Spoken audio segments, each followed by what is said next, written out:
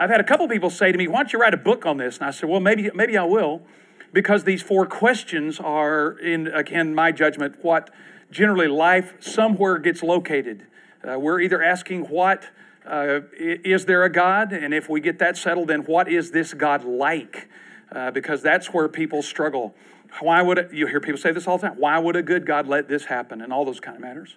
The third question is, what does this God then require of me or us with, if you will, the idea of a relationship? What is there required to have a relationship? What are some of the features of that? And then finally, what can we expect from God? And we've been talking about that or discussing that in Romans chapter 8. That's a big question. I think this one is the one that I've tried to work through in my own mind. And I will suggest to you that we're going to talk here in Romans 8, if you're there, with some terms and some ideas. And it made me think about, as we think about what can we expect from God, and we've discussed this from the standpoint of God's Spirit for powerful living. We've already started there. If you want to listen to that, it's recorded on the website. But I thought about that. I thought, when you think about things like this, when you discuss matters like this, there is some matter of our perception. We're going to read some words in here that I want to try to take some time to work through. And I think about perception. And here was a thought that came to my mind, or a picture, that our perception sometimes of an iceberg, not that many of us have been around them lately, but perception. When I was in Alaska, we saw some icebergs. And what we knew about them was that what we saw on the surface was not all there was. There was lots more. In fact, some of the research I've done says that 7/8 of an iceberg is underwater. And so that kind of thing of getting our perception about something correct, this idea of the spiritual life or the powerful life, I think maybe in some ways it's gotten out of perspective, or our perception of it is not quite accurate.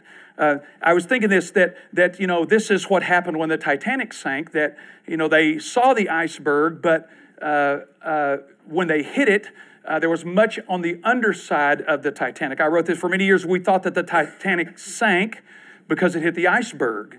But there is some new research that indicates that the Titanic sank because Leo DiCaprio had to drown to make a great movie. I mean, how are you going to have a good movie if DiCaprio didn't drown? That makes perfect sense to me.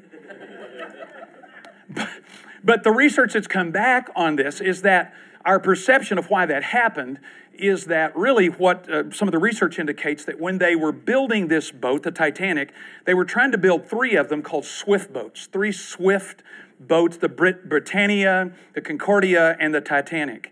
And what happened was they finally discovered that where they got in a hurry, that a lot of the rivets that held the plates on the ship together, you may have read about this, that there was lots of slag or less than good quality iron. And when they got in a hurry on the front part of that boat, that when it hit the iceberg, it started popping those rivets till it got back to the middle of the boat where the steel rivets were. And so the perspective or perception here was that it sank because it hit an iceberg. Well, that didn't help. That all things being equal, it'd been better not to have. But the perception is that it wasn't just that. I like this too. I saw this the other day about tech support. I hope you can see this. It's a little blurry. Here on the left is the picture that what my friends think I do in tech support. Okay? In the middle one is what my mom thinks I do. Some mad scientist, some great. Over here on the right is what society thinks I do. On the left bottom, this is what my boss thinks I do. Sleep all day. What I think I do, I've seen, that's LeVar from Star Trek, who's managing all this. And here's what I actually do on the right: check with Google. I check with Google. That's what I really do. But this idea of what really is our perspective on this. And so I want to jump in here again on this, of this powerful life. Powerful. And I don't mean like powerful, but full of power.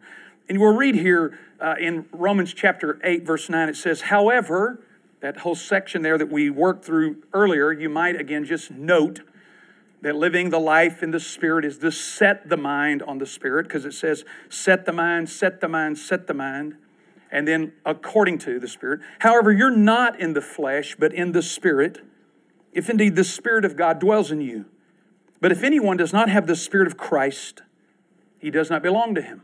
Let me just say one thing right here on the perception. Here's this. There are churches and groups that somehow suggest that you don't get the Holy Spirit till sometime later. Right here, this suggests that the normal Christian life is what? If you don't have the Spirit of God, you're what? None of His, right? You don't belong to Him. So the notion that the Holy Spirit is someone or something or whatever you get later that, makes life better, I guess, or whatever, is just not biblical in my estimation. We receive the Spirit, or if we don't have the Spirit, we're none of His. That's what he says there. So, verse 10, if Christ is in you, though the body is dead because of sin, yet the Spirit is alive because of righteousness. But if the Spirit of Him who raised Jesus from the dead dwells in you, He who raised Christ Jesus from the dead will also give life to your mortal bodies through His Spirit who dwells in you. So then, brethren, we are under no obligation, back up. Brethren, read it again. Brethren, I'm getting ahead of myself. Brethren, we are under obligation not to the flesh, to live according to the flesh. For if you live according to the flesh, you must die. But if by the Spirit you're putting to death the deeds of the body, you will live. For all who are being led by the Spirit of God, these are the sons of God. For you've not received a spirit of slavery, leading to fear again, but you have received a spirit of adoption, whereby we cry, Abba, Father. The Spirit Himself testifies with our spirit that we are children of God. And if children, heirs. And if heirs of God, then fellow heirs with Christ indeed. If we suffer with Him, we shall also be glorified with Him. So I want to look at this under these two topics or these two ideas of a powerful life. Now, I think here, as I've read through 9 to 13, I'm going to try to pull some things out here because I think our perception of some of these words or some of these terms might need a little clarification, if you will. Here we go. I want to suggest this first of all, if this thing will work, that we live not in the flesh. Not in the flesh. Notice where Paul makes this statement, for we do not live in, however, you're not in the flesh. Verse 9 there. Go back to chapter 7. This is where Paul has built his argument from. Chapter 7, where Paul makes this statement in verses, I start at verse 4. Therefore, my brethren, you were made to die to the law through the body of Christ, so that you might be joined to another, to Him who was raised from the dead, in order that we might bear fruit for God. For while we were in the flesh, notice that tense there. We were in the flesh. Now, if you read, and I'm going to try to draw some distinctions here for a second. If you read, and it's okay, it's fine. I use it occasionally. The NIV version of the Bible. It's the most popular Bible in the world, by the way. It's the most popular Bible in the world. I want to draw a couple of distinctions here because if you're reading that in chapter 8, where it says you're no longer in the flesh, it says you're no longer controlled by the sinful nature. It's the Greek word sarx. Means it is just translated. A translation of it, in my judgment, is the word flesh. Sinful nature is an interpretation. Now, all translations are at some level interpretations to make sense. I told you before, when Jesus said, I'm the bread of life, I know of a culture that some missionaries went to from Wycliffe, or if you're from Texas, it's Wycliffe, and they went and tried to translate the Bible, and they went to this island, and no kidding now, there was no indigenous grain. They didn't know what bread was. And so when they tried to translate John, I'm the bread of life, the indigenous food there was a yam. I'm not making this up. And so they said, I'm the yam of life, which worked great in Hebrew. I am that I am. You knew I was going there, didn't you? Worked great in Hebrew. Just Elohim, Adonai. Yeah. So, I mean, all Bibles are at some level translations to make sense. But I want to say this here. Look at verse 7, or chapter 7, verse 5. Does it say in the NIV here, it says, for when we were in the flesh. Yeah, controlled by the flesh. Or, yeah, this word here, I think we need some perspective here. When Paul says you're not in the flesh, what does he mean? Now, I want to say this because in 9 to 13, there are two ways to live. One is life in the flesh. One is life in the spirit. I thought I put this on here, but I've slept since then. I want to make this statement because I think in here is an important statement. Maybe it's next. Maybe I fooled myself. Oh, no. Nope. Here we go. Here's the statement I want you to have in your notes. If I can get it back over there. Here it is. I'll read it to you. There is a way of life that leads to death.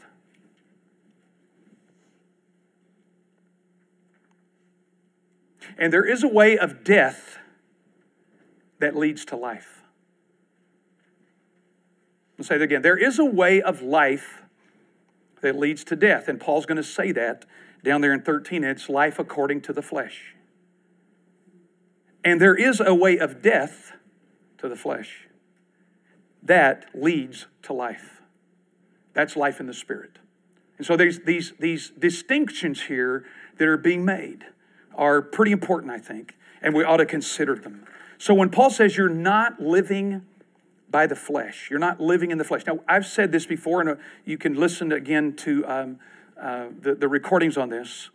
I have some problems personally with the idea, and again, the thoughts and opinions of the teacher are not necessarily thoughts and opinions across the community, church, its elders, or leadership. I have problems with this idea, if you will, of translating sarx as sinful nature. Because I think it leads to some conclusions that I'd like to at least think about. Now, the word flesh, sarx, can be translated three different ways. And it's context sensitive. Number one is it just means being a human being. You go check that in Romans 1:4, where it says, Jesus Christ, born according to the flesh of David. The word sarx is right there, born according to the flesh by David. He's of the Davidic line. So one way that sarx can be translated is just a human being. No problem, no difficulty, nothing wrong there. Number two, it can be translated, if you will, limited, something that's limited. We find this in John 3, when it says, flesh and blood cannot inherit the kingdom of heaven. It's limited to this realm, to this sphere. And so other suggestions are there. Number three, the third way in which we're looking at here is this idea of that life that is opposed to life in the Spirit. That life that is opposed to life in the Spirit. It's found in Ephesians 2:3, Galatians 5:19, these kind of matters. So it is life that's living opposed to the Spirit. What's interesting is whenever you see this in the New Testament, life according to the flesh. That's what it's always translated. Or you live life according to the Spirit. That word according to means in reference to. We're going to live life in reference to flesh. Or I'm going to live life in reference to the Spirit. So the life in the flesh is this life, if you will, of opposition to God. And it finds itself in relying upon Adam. Remember we talked about this? That it's life lived in Adam. Human power, human ability, human effort. Now, I thought I put this statement on here, and maybe I didn't, but it's good. Here we go. See, life in the flesh or Adam is where you and I are I like the way this word turns on by Calvin Miller. When we are the sole, S-O-L-E, /S-O-U-L, source of power in our lives. That's what the flesh is. When you and I depend on ourselves as the sole, S-O-L-E, or S-O-U-L, source of power. Does that make sense? That's this idea, how I'm living my life in reference to, according to, that's the preposition there in the Greek every time. Life according to the Spirit. I'm living in reference to, in reliance upon, or I'm living life according to the flesh, in reference to, in dependence upon. And so I want to suggest here, when Paul says that we're not in the flesh, he doesn't mean that we're not in a human body. He doesn't mean that we're not limited. He means that we are now living our life in reference to, in dependence upon the Spirit. And so these two ways of life that are being lived are be available. So I'm suggesting, not necessarily, and here's what I've written in my notes here to get a hold of this. I told Becky, I said, one word's going to keep me all day. That this idea, I'm concerned about this from this standpoint. If sarx is a sinful nature that human beings have, if it is, some people say it is, if it is, then it seems to me that the best I can hope for is some sort of divided personality, almost spiritual schizophrenia, to where there are two people living in here. And everything that I read in the New Testament suggests that I have a new nature, that I have a new heart, that I have a new spirit living in me. Ezekiel 36:26, Jeremiah 31. This idea, and I think, again, I want to try to work on this perspective here, because I think it creates, if you will, some difficulties for us.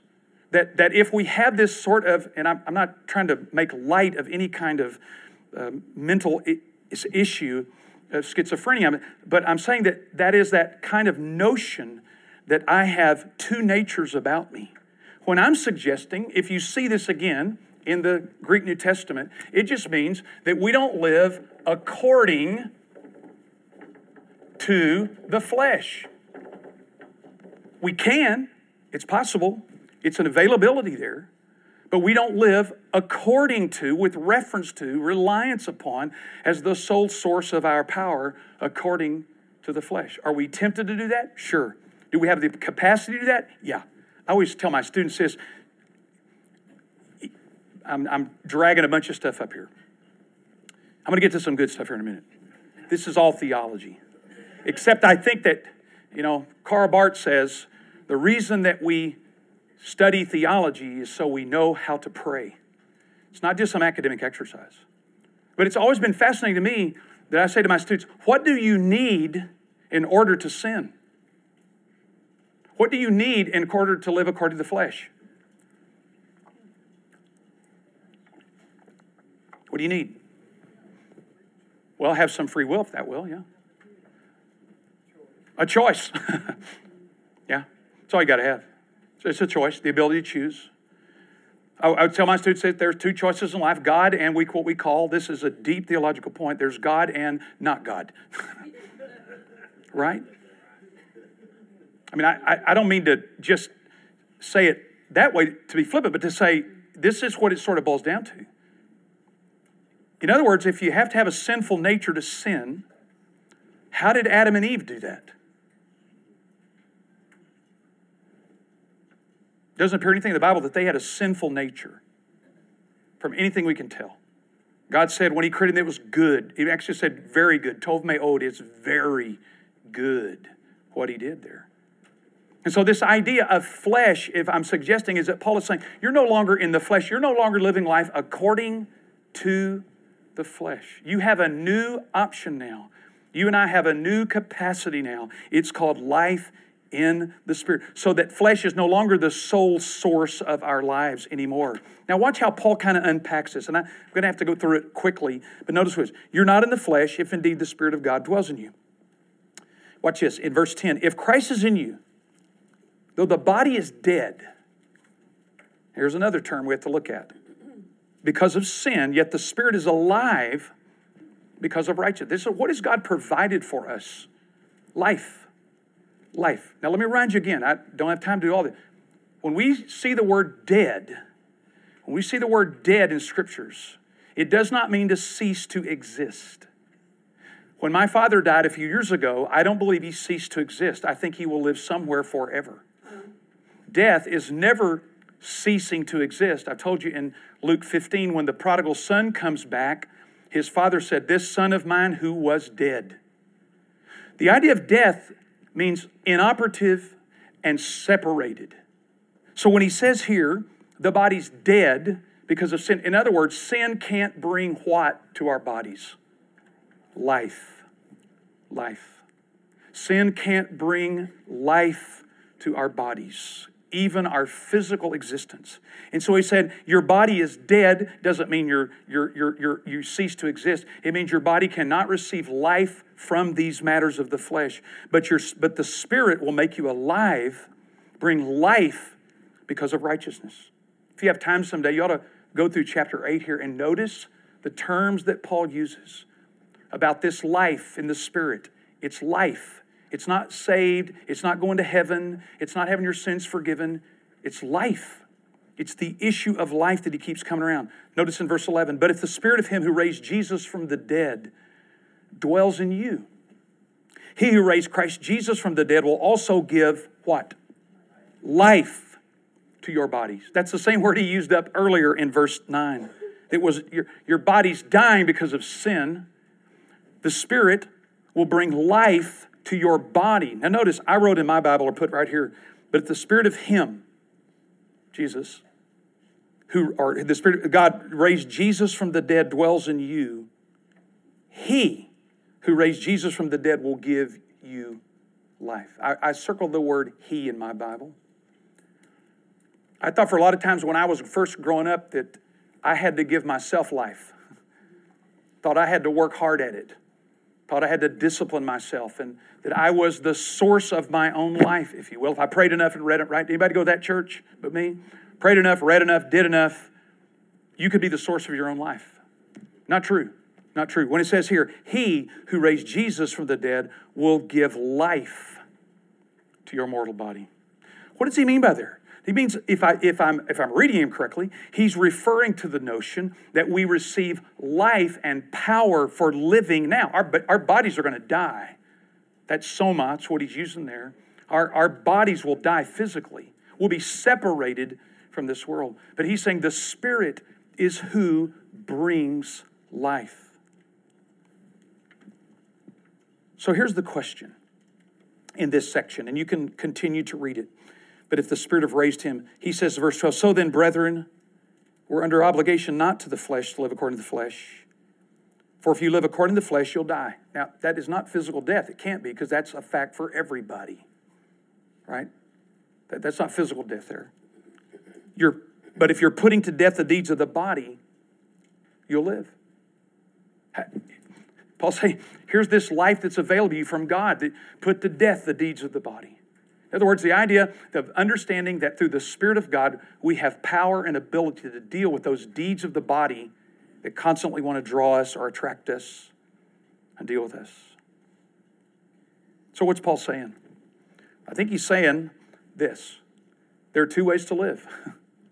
There's one way that leads to death. It's life according to the flesh. And there is a way of death to ourself, death to our own life, that leads to life through the Spirit. And we don't have to live that way anymore. The second thing here is, if you will, does that make sense? I know this is thick and deep, and I don't have time. We spend the rest of our life doing this. What I'm trying to say, though, is this, that what can we expect from God is life. And that life comes through life in the Spirit. Last 2 weeks ago when I was teaching, I'm going to get to that. All right? So, here we go. Second of all is what can we expect in this part is a life in the Spirit. The same thing here is the same language in this section, that we live according to the Spirit. That what this powerful life, what it's not, if you will, and what it is, it's life in the Spirit. This matter here, if you will, is that this suggestion here is that we live our life depending on, relying upon, according to the Spirit. And so I thought about that. I said, I'm trying to think, how does this work? How do I, when he says, if you by the Spirit are putting to death the deeds of the body, you'll live. Putting to death the deeds of the body. How does that work? How do we do that? Let me suggest two things. Number one, in your outline there, I don't have it on there, but here it is. What is it? How? Is there a big word in the middle? I do this stuff and forget all about it. There you go. I just get tied up in the text. How do we do this? How do we live according to the flesh, to the Spirit here, and not according to the flesh? Now, I'm going to jump out of Romans here for a second to give us a little help here. Number one, walk by the Spirit. Walk by the Spirit. I'm fascinated by this term, walk. And J.I. Packer wrote a book years ago on this that I read called Keep in Step with the Spirit. Walking with the Spirit means keep in step. Is this the way you want me to go? I wrote in my notes here that this life in the Spirit of walking by the Spirit, and this is found in Galatians 5:16. You can see this. I wrote in my note, refuse to get ahead of the Spirit. Refuse to get ahead of the Spirit, or refuse to walk behind the Spirit. Walk with the Spirit. Be willing to walk with Him. Let the Spirit, say it this way, let the Spirit set the pace. That's the word walk there, peripto. Let the Spirit set the pace.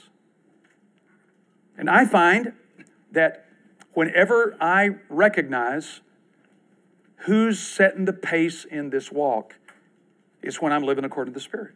Now, that doesn't mean I just sit around, lay around, and do nothing. I can hardly ever do that.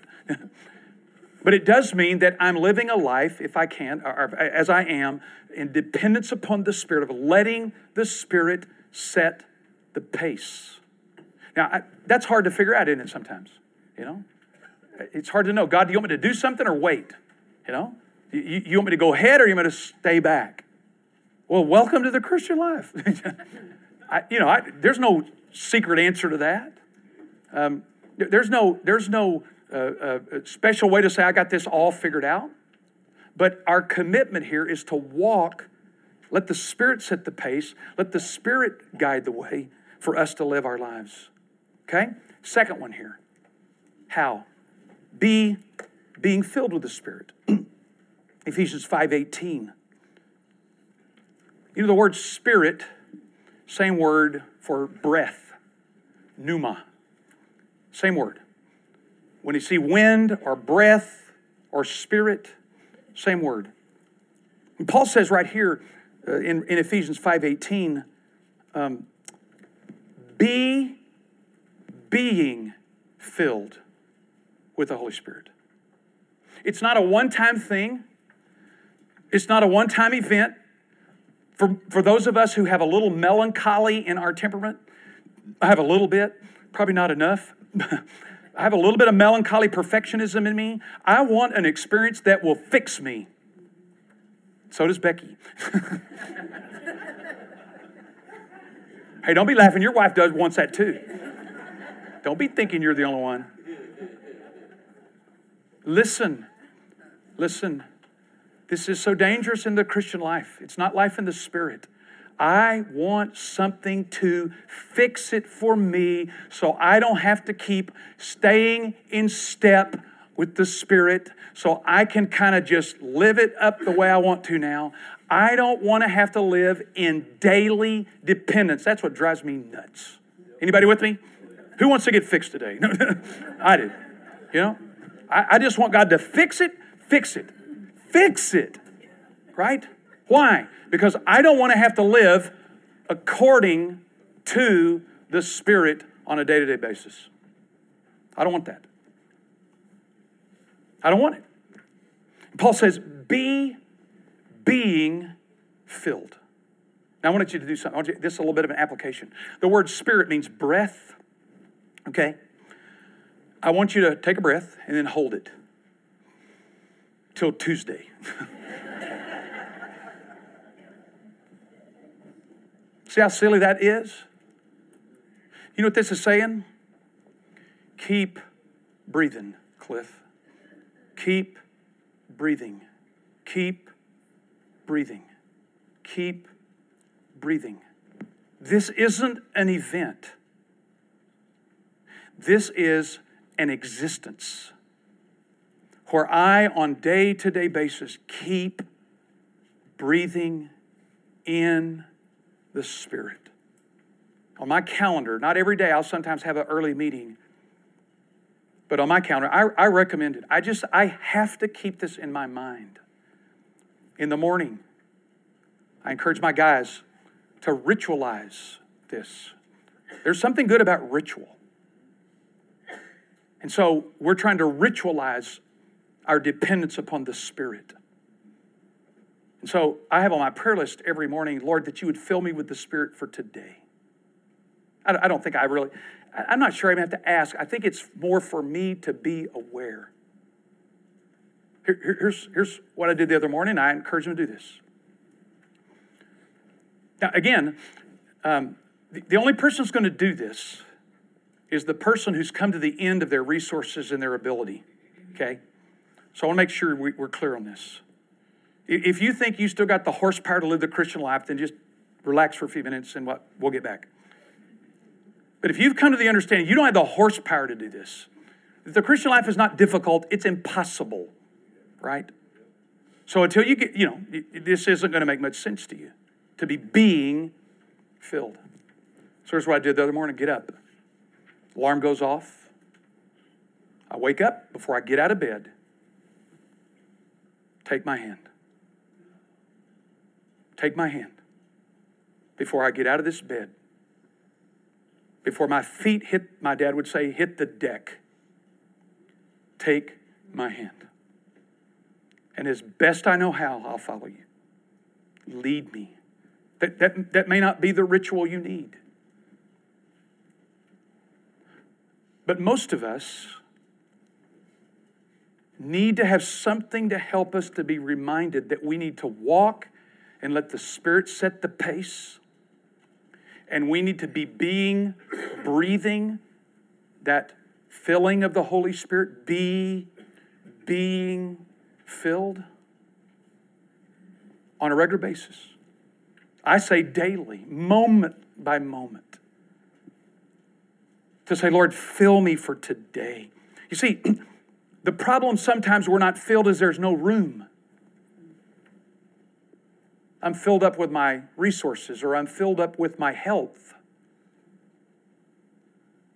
I'm filled up with my friendships, or I'm filled up with my things. I've said to you before, I don't know how often you and I really need God or not. I'm really serious. This has to be an intentional thing of walking according to the Spirit, because everything in our culture is going to tell you, you don't need Him. I don't need Him. When I get sick, I go to the doctor. And I'm not saying don't go to the doctor.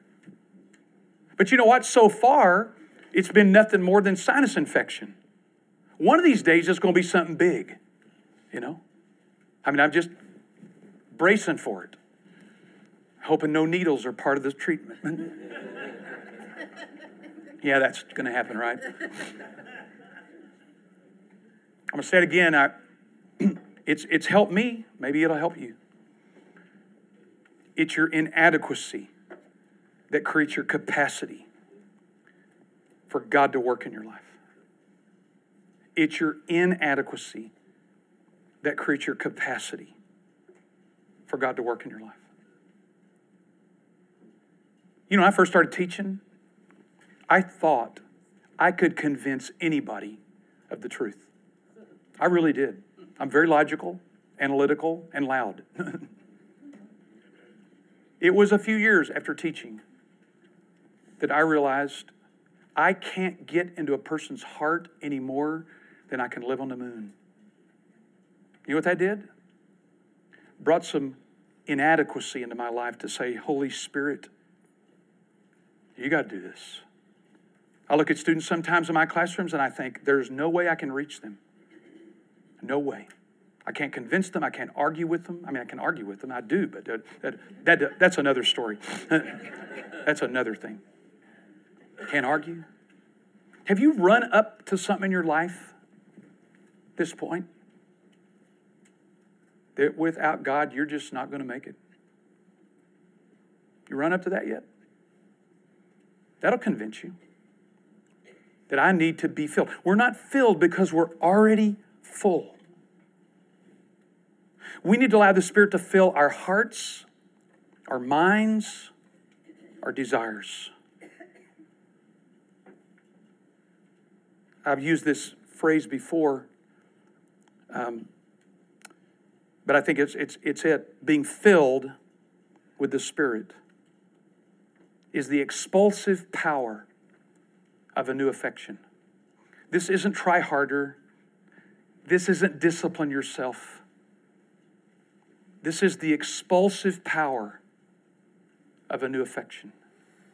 I read this story in the UK paper about a lady who was 32 years old who got pregnant, and they were having their first child. And it wasn't long until they discovered that she had cancer. And the story says that when they found out she had cancer, they were not sure, if you will, what, in fact, could be the process. The longer the term pregnancy went, the more dire it became. And this lady named Emily decided that what she would do is she would do everything within her power to give birth to that child if it meant her own life. And on the day that the baby was born, the story goes that the doctors actually decided to take it a little early, did a C-section because of some things that were going on in the mother's body. They took the baby, and that afternoon, the mother died. Why would anybody do that? Why would anybody give their life for another? Because of the expulsive power of love. The expulsive power of love to say, that little baby that I bear in my body is worth my life. That's the question here is for us. Is the presence of the Spirit, the fellowship of the Holy Spirit, is that worth having the presence in our life? So being filled is when this expulsive power of a new affection expels or regulates or qualifies or quantifies every other emotion or desire. They used to ask John Wesley this question because he taught the fullness of the Spirit and life and all, and he had a phrase where they used sometimes of called coming to what he called perfect love. Not perfect performance, perfect love, where you loved God with all your heart. And they asked him, when did that happen to the Methodists? I'm reading a new book called John Wesley and the People Called Methodists. I knew about this, but this is a fascinating thing. When they said to him, so John, Mr. Wesley, when do people typically experience this sense of integration of their love for God? That every other desire gets, if you will, expelled or gets redirected. He said, shortly before they die.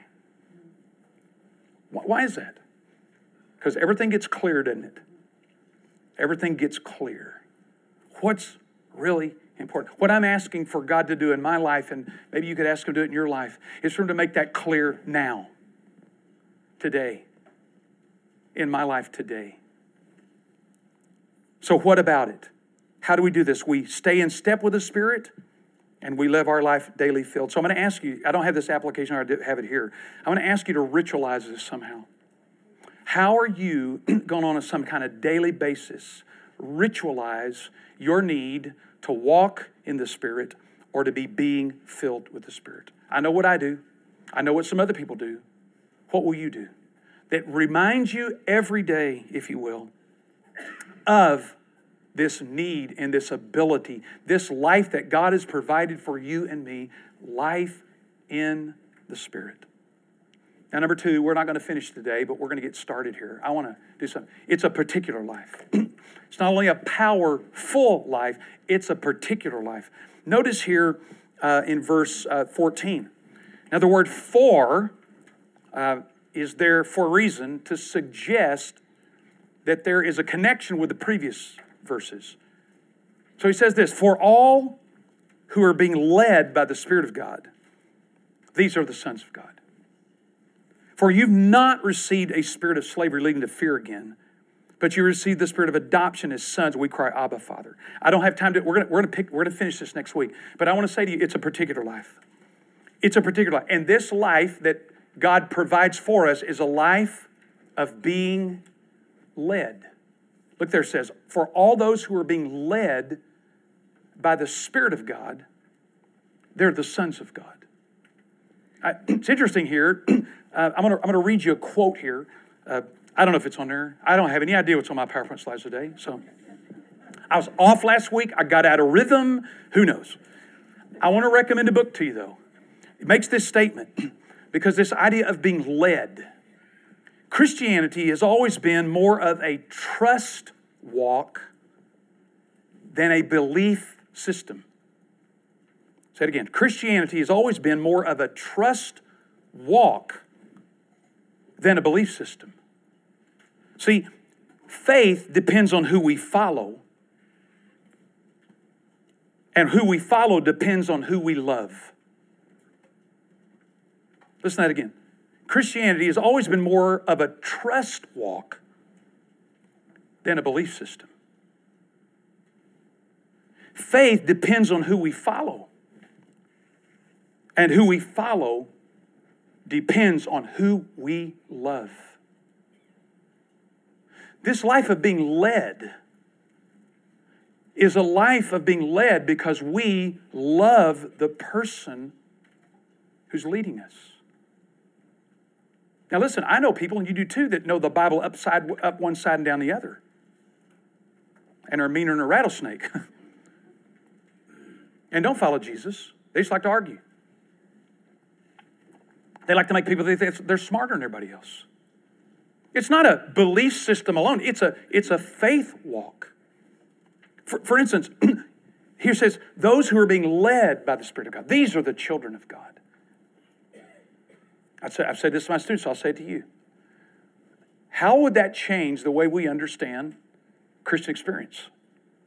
It's not the people who prayed the prayer or signed the card or went to the altar. It's those who are being led by the Spirit of God. That's the definition here. You know who the children of God are? People are being led by the Spirit of God. Think about this. What if you could be led in your investing by Warren Buffett? Would you like that? Anybody like that? Anybody sign up for that? What if you could be led in Bible study by N.T. Wright? Now that's for theology geeks. Or Billy Graham. Yeah. What if you could be led in your prayer life by E.M. Bounds? What if you could be led in your leadership capacity by Nelson Mandela or Bill Hybels? Anybody for that? Would you be led like that? Would you be willing to be led by Warren Buffett or N.T. Wright or Billy Graham or E.M. Bounds? Sure. Why? Because we trust them and love them. What if you and I could be led in our life by the Holy Spirit? What if you and I had enough confidence and love to the Holy Spirit to say, lead me, guide me, direct me, help me? Now, listen, this is not easy. I'm not suggesting this is all simple. There have been so many times in my life, I literally remember yelling at God one time because David did that, so I thought I could do it. I remember I had a decision to make, and I literally said this. Hey, it's your job to tell me what to do. It's my job to do it. Do your job. I really did. I was so frustrated. I mean, I'm serious. I thought, listen, this is what we call the division of labor. I'm not taking your job. I'll do my job. You do yours. Okay? That's a division of labor. I'd just come out of UPS and a union. I knew what my job was. I wasn't a supervisor. I was trying to decide to come to teach at Mid-America. Nothing. I want to be led. Tell me. What do you want to do? I want to stay and be a pastor here. Then stay. But I want to go to Mid-America and teach. Then go. See why I got upset? See? Frustrating, right? Come on. Now, let me tell you why. This is just me. It may not be you. But when you get frantic about being led by the Holy Spirit, let me suggest to you, this has been my experience, maybe it isn't yours, but let me just suggest, there's fear. There's fear. You're afraid that if you make the wrong step, you'll be in trouble. Now, I want you to read this with me. You've not received the spirit of slavery to fear. This is not a fearful life of saying, oh, I got to get it right every time. I remember, again, I think the Spirit said this to me, not in words, but they said, Cliff, here's your problem. Well, there's a long list on that one. Here's your problem. When you're doing your best to follow me,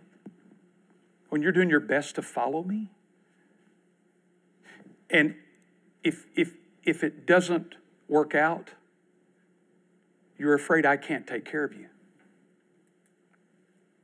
I'm not big enough. And I went, ouch. He said, look, this wasn't, there's just this sense of, when you do your best to follow me, when you do your best to stay in step with me, if it doesn't work out, I'm still big enough to take care of you. Okay, you're not talking about robbing a bank or going to talk to somebody who needs Jesus. Those are simple. But you're afraid. And you're fearful. And that's not my spirit. Look at there. This particular life, the particular life is being led. That's what the particular life that God has provided for us. Somebody that said, hey, Cliff, get your hands off of it. I'll lead you. Come on, follow me. Whew, what a relief. But you're afraid. Anybody else like, you ever get paralyzed like that? Like, I got to make the right decision. I got to make the right decision. If I make the wrong decision, When I was coming here to teach, the school was in tough financial shape. They had already started foreclosure at the university. I make great career decisions. I'm a very intellectual person here. They're starting foreclosure on the school. We got 190 students, and we don't know if we're going to make it. And we came anyway, because Becky made me. She said, God called you to this, and you got to go. And I said, well, I'm glad he told you, because he never told me. I never hear. And I was praying and seeking and wanted to do the right thing. And God said, Cliff, if you're living according to the Spirit as best you understand, I'll take care of you. I'm big enough for this. You're not that big a deal, which kind of hurt my feelings. But you see, we have fear. Listen to me. You've not received the spirit of fear. You got that? You're not going to be led into fear. Write this other verse down. 2 Timothy chapter 1, verse 7. God has not given us the spirit of fear, but of power and love and a sound mind. Stuart.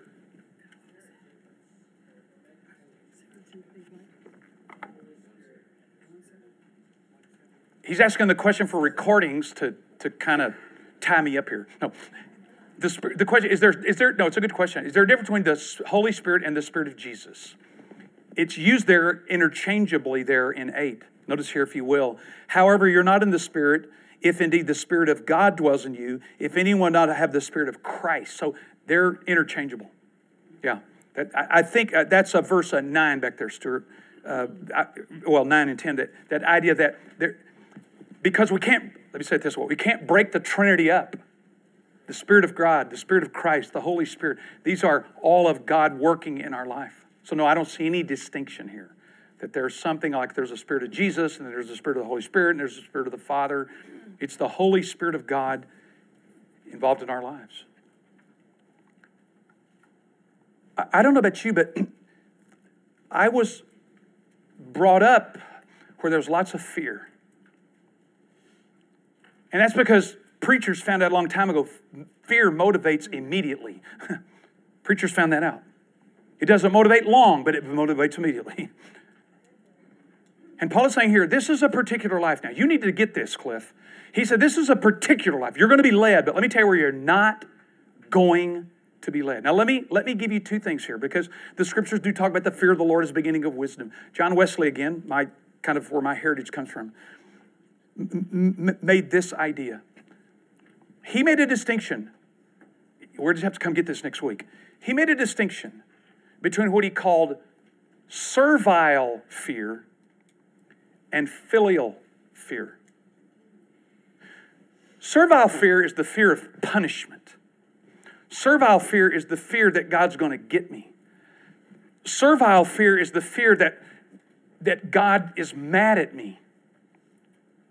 Filial fear is this. It's the fear of love. I've said before, Becky has been so kind to me and loved me better than anybody else ever, even my family, because they had to deal with me a long time. So I have a fear of ever doing anything that would embarrass her, like talk like right now. That's not part of that fear. No. Anything that would harm her or hurt her or disappoint her. There's some fear there. It's not I'm going to get in trouble, like she's going to beat me up. It's the filial fear. I want to honor her. There is that sense of dread, phobeomai is the Greek word. The word of filial fear, not like, I'm going to be in trouble. I want to please him. I want to honor him. I remember when my dad, before he got real sick, we didn't know he was sick, and one of the great treats of my life was for his 80th birthday, I took him to Washington, D.C. Because every time I would come back to the National Prayer Breakfast, my dad's eyes would light up when I talked about we went there. And I said, Dad, I want to take you for your 80th birthday because I want to honor you. And I want you to know that. My mom said to me not long ago, she goes, Cliff, your dad talked about that almost every day of his life till he died. I almost didn't take that trip. I almost didn't. It was in October. I wanted to wait till the spring. I didn't want to go, but I thought, I've got to do it now. I had some concern. You can't just keep putting stuff off for 80-year-old people or 82-year-old people. This is not a life of fear. He says, you've not received the spirit of slavery to fear again. In fact, you've received the spirit of adoption, whereby you cry, Abba, Father. Now, I'm going to have to stop there because I've got a lot of stuff here. And I want to talk about this particular life. What can we expect from God? We can expect from God a life that's a very particular, very specific life, and it's the life of being led. And I'll just tell you, it's here on your outline. It's where we're not being led, and it is where we are being led. Where we are being led. So how about you? Do you understand that you and I have a powerful life through life in the Spirit that's available? Do I understand that there's a particular life that I can leave this room today and know that God will lead me as I allow him? You can too. Let's pray. Lord Jesus, this is deeper than all of us. I can't explain all of it. It is a life, though, that's available to us through faith in Jesus Christ and through coming to the awareness of our inadequacy. Our inadequacy, our need for you. We don't expect there's no steps or there's no, if you will, formula here. But if you could help us to humble our hearts before you and just call out to you, Abba, Father, to strengthen us, enable us to live the life that you have for us, that you so long for us to have. And we have believed for a long time that it is available. Thank you for what you do in our lives. Continue to work in our lives wherever we are. in this journey. We pray this in the strong name of Jesus. Amen.